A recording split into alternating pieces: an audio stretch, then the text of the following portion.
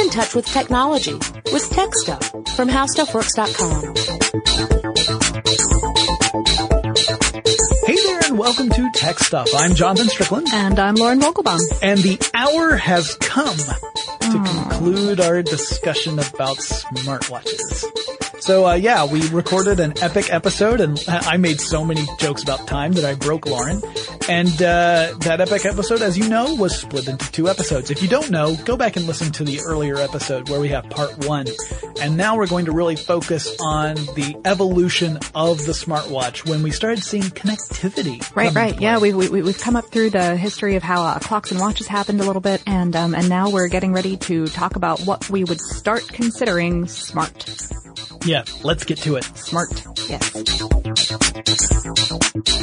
We pretty much covered like these digital watches that have interesting additional features to them. Again, I don't know that we would call any of them smart. You might argue that being able to program your watch doing some basic programming makes it sort of a smartwatch because it does go beyond the level of telling time. It could technically do whatever memory could hold and whatever you could program. Yeah, but to be fair, I do not know how much memory that first UC 2000 had in it. So. Right. And probably not very much. But we've covered the basic kinds of watches, digital watches, the sort of stuff they could do once we began to figure out, hey, you know, there are other things that transistors can do besides just have us tell time. Let's figure out these other options we might be able to give people. When we hit 1994, that's when Timex comes out with a watch that actually has some connectivity features in it, and they use a really weird implementation to do it. It had an optical sensor on the watch's face. Yeah, this is the Data Link 150, and it was the first watch that allowed you to transfer information from a PC to the watch. So let's say that you want to use the watch to keep track of your contacts. You're essentially using it sort of like a very primitive PDA.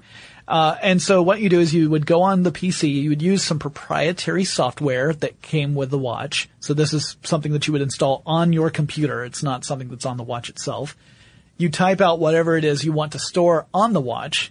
And then when you were ready to transfer the information, it would transmit that through a series of flashes on your monitor. And you would physically hold the watch up so that it was next to your monitor so it could catch that flashing information. And that would be translated into whatever it was you had typed. So it was kind of like, you know, the old semaphore approach to communication, except in this case you're talking about it's all digital once it goes through the flashes of light. But still, really I mean, very tiny lighthouse. Yeah. It was pretty cool idea in the sense that, you know, you didn't have to have any cables or anything in order for you to transfer wireless information. Technology. Hey. Right. Now I imagine that if there were any, like I could easily imagine that there were probably issues with this watch whenever you had certain lighting situations. Like if your desk or your office was lit in a certain way, it might not transmit the information accurately, that kind of thing. Yeah. But it still was an interesting approach to fixing this. I wonder how long it took to transmit information. Like if you were to type a particularly long list, let's say that you were hitting the capacity for what the watch could hold. I wonder how long it would take to transmit. I honestly don't have the information, but it does make me curious if you had to hold the watch up for like a half hour while your monitor just flashes seemingly at random at you. Yeah, that also in 1995, we started getting into some infrared technology in transferring data between 2 watches. This was the Casio Infraceptor. Wow. It was a gaming watch that you could use this little infrared gadget to play little multiplayer games with someone else who had the same watch. Same watch, right. Mm-hmm. So you have 2 people, and this is not unusual. We've seen lots of proprietary approaches to mobile gaming. Nintendo does this very similar thing where you're using not necessarily infrared, you're using radio waves in that case, but in this case it's infrared waves, kind of like what you would have with a remote control. Mm-hmm. And that's a very innovative approach, especially for 95. Sure, yeah, certainly. I don't think that in our digital pets episode, I don't think that that those started happening until almost a decade later. Yeah, it was a little bit later. Yeah. Mm-hmm. In 2001, IBM hit the scene with the WatchPad. This was a Linux-based watch. Oh, wow. So this watch has its own little operating system. It was a stripped-down version of Linux. And it had a QVGA LCD screen. It included Bluetooth and an accelerometer in it. So it had a lot of the basic features that we think of in some of the more advanced smartwatches that we're starting to see hit the market today. Wow, yeah. It did have a slight disadvantage. With all of this equipment, it was a little power hungry, and not in the Dr. Evil, I'm going to conquer the world kind of way, but rather the battery lasted about 2 hours, which is when you have a timepiece and you need to know what time it is. Which, somewhat problematic. I feel like that's about average for maybe the PDAs of the time. Because you wouldn't be operating a PDA consistently for 2 hours, but a watch you might, very well be required to use it quite a few times. So if it only lasts a couple of hours, I guess you could tell time by how frequently you had to charge it. Not terribly useful. Yeah, that's much like the quartz mechanism. That's a really really accurate. Not necessarily the way you want to tell time, but it works. As of 2002, Casio came out with a wrist camera. Right. That was the name of the watch. It was the wrist camera. And this had a fancy 120 pixel square. Yeah, 120 by 120 pixels. Yeah, that's the resolution you could get on this thing. And it was not in color, right? It was grayscale. Yeah. So you could take very primitive photos with this wrist camera. It's more like a proof of concept. Sure. But telling time and taking pictures. Yeah. Simultaneously. It was also the same year that the Fossil Wrist PDA came out, and it came out in two different versions. There was one that supported the Palm operating system, and there was one that supported Pocket PC, which was Microsoft's mobile approach. That was very egalitarian of them. Yes. It had 190 kilobytes of memory that could store up to around, more than 1,000 contacts, or around 350 memos. Depending upon what else you wanted to put in there, you could have some combination thereof, but that's about the full extent of its storage capabilities. Moving up to 2005. 2005 was the first e-ink watch. That was again by Seiko. Now, e-ink, one of the reasons why e-ink is so attractive to electronics manufacturers is that it has a very low power consumption rate. Right. It only consumes power whenever it has to change the display. So if you have a display that's not changing frequently, then e-ink ends up saving you a lot of power. So let's say that, there's no second indicator on the watch. If it's only indicated by minutes. It's only updating once a minute, then it's not so bad. It can actually, the battery can last a very long time. It's much more efficient than LCD displays or even LED displays. Sure. Yeah. I mean, depending, of course, on how the e-ink is lit, because if it's got a backlight going all the time. Yeah, then that will obviously, that's a power drain. That'll drain power. So a lot of e-ink displays don't have any backlighting at all. They might have light that'll come in from the side to illuminate a screen because clearly you want to have a watch that's going to be able to work even if you are in the dark. Right. You can't. Yeah. I need to know what time it is even when there are no lights on. Yeah. And a lot of these early watches, we should say, also did include would only have the backlight turn on if you press a button. Right.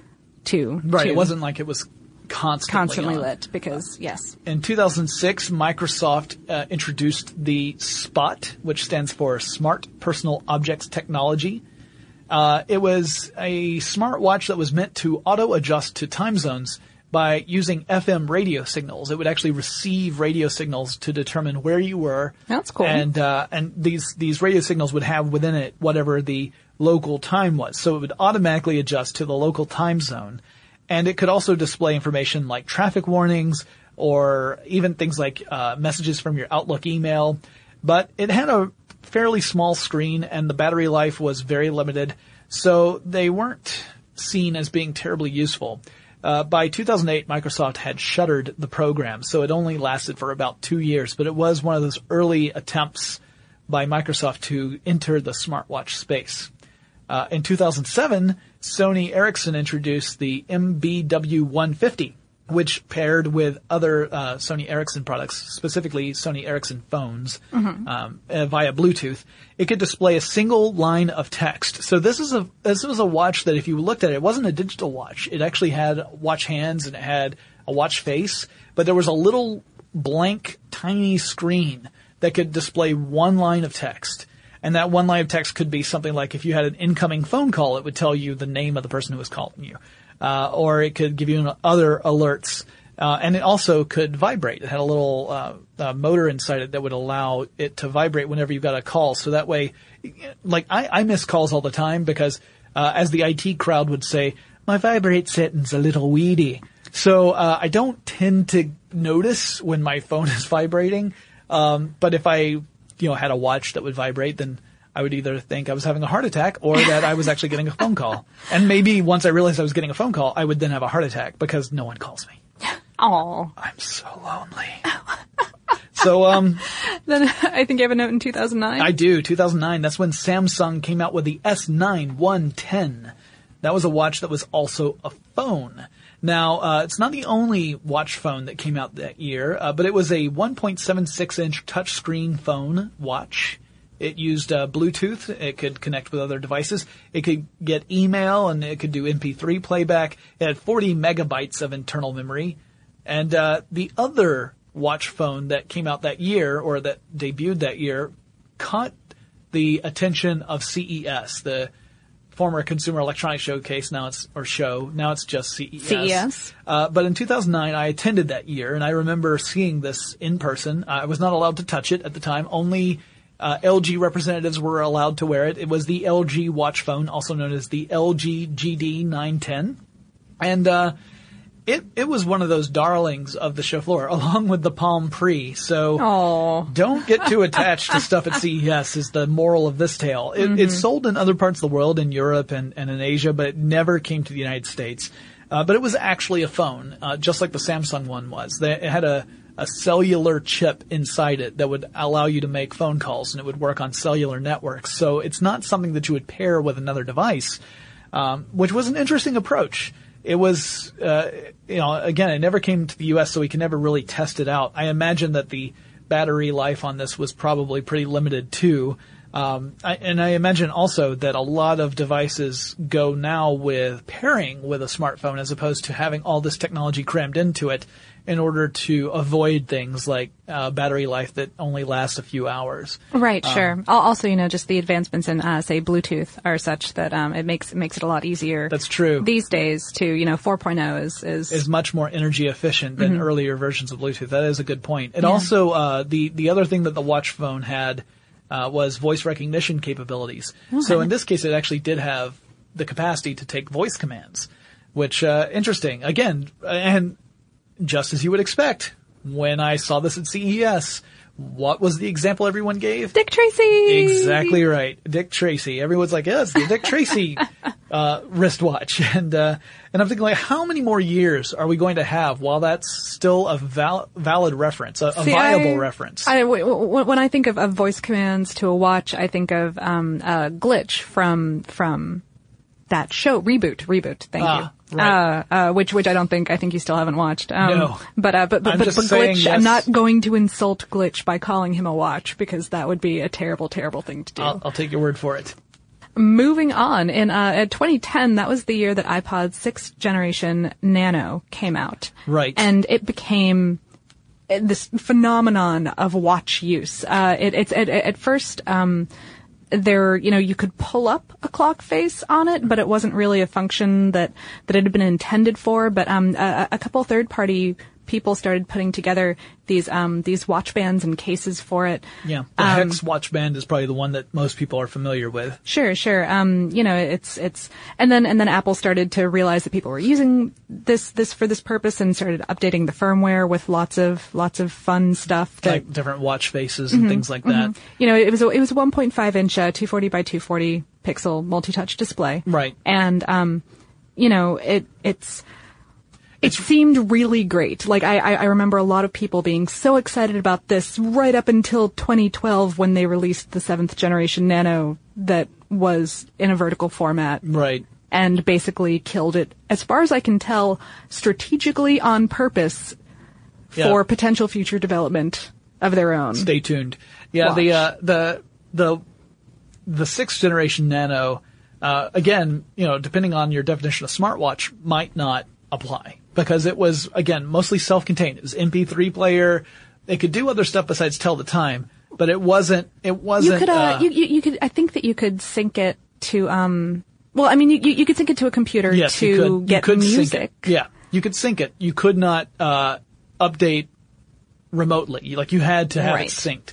So, depending upon your definition, you might not call it a smartwatch. I mean, first of all, it wasn't marketed as a smartwatch. It was marketed as an MP3 player. But using it as a timepiece and an MP3 player made a lot of sense.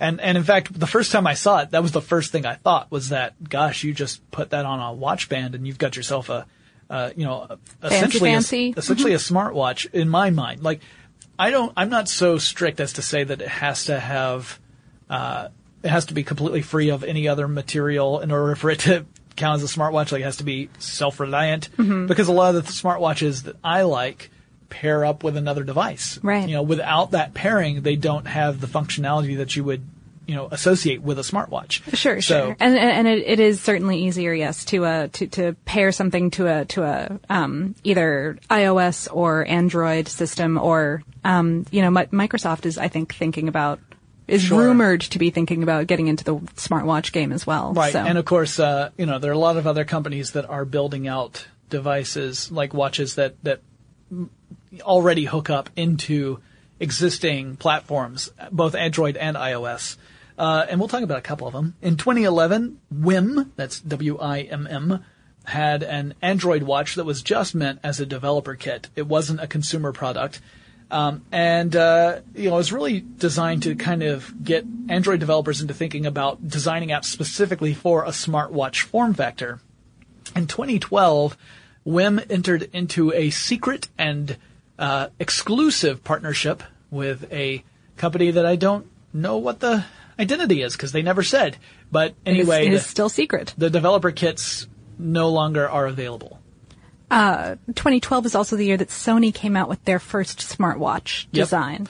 Yep. And Motorola came out with the Moto Active, which was part smartwatch, part athletic activity tracker. Mm-hmm. So it had the accelerometer. It also had a GPS sensor in it, so it could even track your location, for those of us who aren't so worried about that. But anyway, it also had Bluetooth 4.0. I'm like, there's a whole other podcast that we're going to do about privacy and being tracked, and it doesn't belong here. But anyway, it also could connect to other types of sensors. So if you had a sensor attached to your bike, for example, that recorded how far you had traveled, through Bluetooth, you could connect your Moto Active with that sensor, and the Moto Active would essentially become your window for all things activity related. And it also had, could play MP3s. It could act as a second screen for a phone and give you things like your, caller ID or text messages. It could run Android apps, but the functionality was somewhat limited because, again, Android apps were designed for smartphones and for tablets, not for watches at this point. So trying to use some of them was more trouble than what they were worth, from what I understand. I never actually had a chance to really play with one. I got to play with one briefly at a CES, but I didn't get a chance to really dive into it. It did have 8 gigabytes of flash memory. How? 8 gigs. Yeah. It wasn't that long ago we were talking about kilobytes. Yeah. And now we're into the gigabytes. So it could actually hold as much as some MP3 players. Right. So it could hold, a library's worth of music. Mm-hmm. Yeah. 2012 was also the year that the Pebble Kickstarter happened. And this is a point that Jonathan, as of like today, has a little bit of added bitterness towards because Pebble. All right. So just the gig, in case for some reason you did not hear about how Pebble was this smartwatch that had a $100,000 goal, earned over $10 million. It's the most $10.2 million. The most successful project to date in Kickstarter history. And as of July 7th, will be available in certain Best Buy stores. And that's great for Pebble. Pebble. The problem is, Jonathan, do you want to take this, or do you not have problem. the words? Here's the problem. In January 2013, certain Jonathan Strickland put in a pre-order for a cherry red Pebble. And he's very much looking forward to wearing this cherry red Pebble everywhere.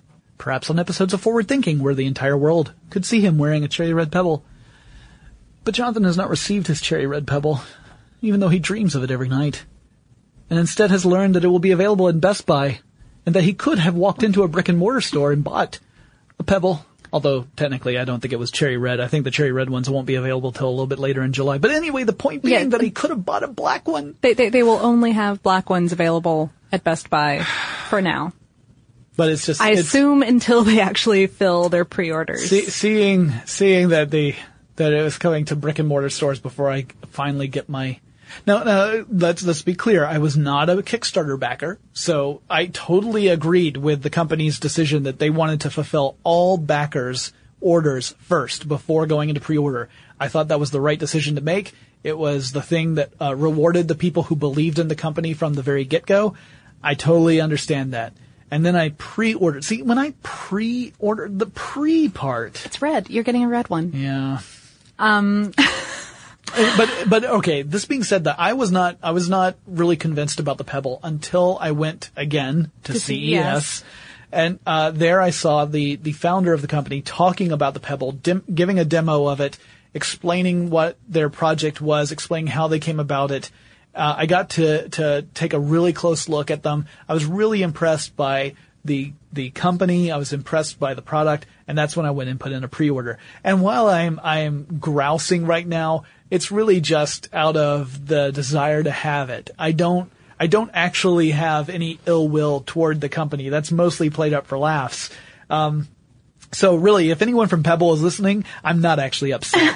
I just eager to get one because but anyway, this is something that pairs with a smartphone. It pairs with either an Android device or an iOS device. Right. To provide kind of like push notifications basically for emails, for text messages, for phone calls. Yep. And it uses an e-paper display, which is a little different from e-ink. It's not exactly the same thing. Well, e-ink is proprietary, I believe. And e-paper doesn't. E-paper is again another technology that makes it look like it's paper, just like e-ink displays do. It doesn't have a backlight unless you press the I don't think it's backlit. I think it's lit from the side. It might be backlit, but it's not active unless you press a button. So that helps conserve energy. Right. It does hook up through Bluetooth, and I remember them saying that this would in fact impact the battery life of your smartphone. So by about 5 to 10%. So you're going to have 5 to 10% less time available on whatever device you have paired to the Pebble. It also will give you notifications, like you were saying. Neat device. One of those things that was sort of an upstart company and really captured a lot of people's interest, obviously, from the fact that they raised, so much more. $10 million. $10 million, and they're asking for $100,000.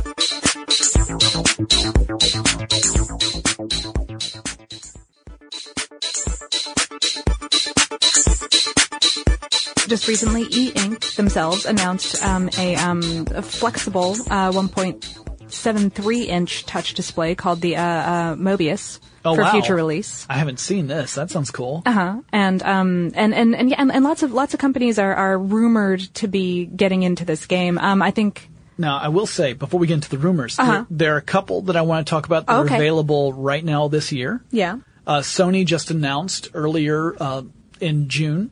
We were recording this at the very beginning of July. July 2nd. But in June, they announced that they were coming out with the Smartwatch 2. To arrive in September 2013. So that's their obviously their successor to their earlier smartwatch. And again, it's an Android-powered smartwatch. It also has NFC connectivity, near-field communication connectivity. So that sounds like it's got some early buzz behind it. So that sounds pretty cool. Also, the Martian watches launched. The Martian Passport, the Martian Victory, and the Martian G2G smartwatches. They have voice controls, and they can actually act as a speakerphone. They pair with a smartphone, but they can act as a speakerphone, and they allow you to use services like Siri over the cool. watch. Uh-huh. CNET did not give a very positive review. It was a 3-star review out of 5, saying that there were some problems with the voice quality, that both listening to a speakerphone conversation or trying to interact with Siri, Siri on a good day can be a little taxing depending upon Siri's mood, but apparently Siri over a speakerphone gets it just has trouble understanding what it is you want. Right. Yeah. Whenever any of these microphones don't have sufficient clarity yeah. or blocking technology for all the ambient noise that's for around ambient you. noise. Yeah. This is why I often get stares whenever I walk down the street and I'm screaming at my wrist, "Where do I hide a body?" Can't imagine why that's on Peachtree. I fit right in. That's just a little joke for anyone else who's been in Atlanta. Yeah. All right. So, in our office, off of Peachtree, as it turns out. So anyway, we're talking about rumors now. So getting into the rumored smartwatches that we have heard about this year, but have not yet been unveiled in an official capacity. 2 big companies have smartwatches that are rumored to be on the horizon. Yeah. Google, as of May 2013, had filed a patent for a smartwatch-looking thing. Yeah, this wasn't the first patent for a smartwatch. They have also filed for other ones that kind of had an augmented reality aspect to them. I remember seeing one that even had a little flip-up screen. So you would flip like the watch face up so it's vertical on your wrist, and then you would gaze through it monocle style at the world around you to get augmented reality data. But it looks like this is since Google Glass is coming out. Yeah, it looks like a more advanced approach. Yeah. Well, this new patent has Google Glass-esque touchpads on the sides of the screen. Yeah, in fact, I've seen some speculation that this watch would actually interact with Google Glass, so that you would become another means of controlling Google. So that maybe you're not shouting at yourself. Right, and I wouldn't be saying Google instead of Google. Yeah. Yeah, it's been a long day, folks. So that's one possibility. Mm-hmm. And then there's the other big company. Apple has already filed a patent in Japan, I believe. It's registered a trademark. It's registered a trademark. Right, yeah. They haven't, as far as I know, I mean, there may be patents out there. There probably are patents out there. But it's been registering the trademark iWatch. Which right. That's what it was. Not a big surprise. But trademarking the word iWatch in various countries, most recently in Japan, but in other countries as well, which again suggests that the company is looking into developing its own smartwatch. Mm-hmm. Now, this is something that's been rumored for a while. Keep in mind, the iPad was rumored to be a big project for about 2 or 3 years before it finally came out. So that might mean that it may be another 3 years before we see an iWatch. Yeah. Maybe not. Maybe it'll be much earlier than that. But like I said about that iPod Nano, the 6th gen, I really do think that they started counting down from 2012. Right. And saying, we need to stop making them this way because otherwise we want to sell them later on. We'll end up cannibalizing our smartwatch market if we keep selling something that's a slightly less capable and perhaps less expensive electronic device. Yeah, that one. I've heard rumors. I've read rumors that Samsung is thinking about it. A Galaxy smartwatch, to go along with their Galaxy Note and Galaxy smartphone lines. So I mean, we're just getting into it now, and I think really it's the wearable computer aspect that's getting to a level of sophistication and the innovation around how you use the user interface has really helped it a lot because touch screens are so important for this because otherwise, and even voice controls and maybe we'll get to gesture controls. Like I can imagine having a watch that has the kind of accelerometers in it so that it only displays the time when you hold your arm up as if you're looking at the watch, because then it could end up saving a lot of energy whenever you're not doing that. Although, to be fair, depending upon how some of us look at our watches, that might just be frustrating. Because we might be like, I could totally see what time it was right now if my watch were lit up. But that would be pretty cool if you could direct your watch by making increasingly ridiculous gestures. I would be glad to give someone a broken watch and tell them that's how it worked, just to see like what kind of crazy Muppet moves we would get out of that. Note to self: something to do with Josh. by the way, we got a reader letter in, and I want to say real quick that we love all of our fellow podcasters. We honestly have zero animosity towards any of them. We like giving everyone grief on air because they're so grievable. And trust us. If you were to see the interactions that happen within our office, you would realize this is all that kind of, one-upsmanship that's completely meant in jest. Absolutely. None of us really intend any others, any ill will, except for me against Josh. But apart from that, he's mostly, I am still kidding. Mostly joking. I'm still kidding. Pebble, send me my watch. But, it's just because I'm hurt. That's all. All right. Well, I think that kind of wraps up this discussion. Now, Lauren, let me ask you this: do you normally wear a watch? I do not. Okay, I also do not normally wear a watch. Is there a smartwatch out there, a design you've seen that you've actually liked, or do you just not? Is that just not something for you? I've been thinking about getting a watch actually because they look cool. Yeah. That's the same thing I've been thinking. Like, I've got a phone that tells me what time it is, and I've always got my phone on me, right? But at the same time, I think I kind of want a fashion accessory, and that's really how watches started off when you think about it. I think for me it would take one of these devices being sexy enough. It's having that fashionable appeal of, and some of the fitness trackers are starting to get really, really cool looking. Yeah. And I think it would take a device, looking like the Misfit Shine, for example, like just something very sleek. Yeah. So you want the aesthetic to be just right. Like for me, a little bit kind of clunky and geeky works for me because, let's face it, I'm clunky and geeky, so I think it works well. But I've actually got 3 different smartwatches pre-ordered, and I haven't received any of them yet. Actually, technically, one of them's not a smartwatch. One of them is just a super cool watch design, which I'll show you after the episode's over. But it's not a smartwatch because it really just tells the time. It doesn't have any other extra functionality to it. Anyway, I see this as being a market that's just going to continue to get more and more competitive, especially when we start seeing flexible screens, more like e-ink displays that are flexible, that kind of stuff. Or we see flexible OLED displays come down in price. And that's going to be a while, obviously. But once we start seeing that, then you're going to see the form factor for watches just go crazy because it can be molded to any shape at that point. And while we are used to watches looking a certain way, there's no guarantee that that's how they're going to look 10 years from now. And if they get more comfortable and more wearable, then that's obviously a perk. I can't wait for them to look like arm bracers, Yes. Fits over your whole forearm and can give you a full readout of everything. And dude, I would buy one in a heartbeat. I'm not even joking. I would buy those. All right. Well, that wraps up this episode of Tech Stuff. Guys, if you have any suggestions for future topics, let us know. You can write us. Our email address is techstuff@discovery.com or drop us a line on social. Our handle at both Facebook and the Twitter is TechStuffHSW, and Lauren and I will talk to you again really soon. For more on this and thousands of other topics, visit HowStuffWorks.com.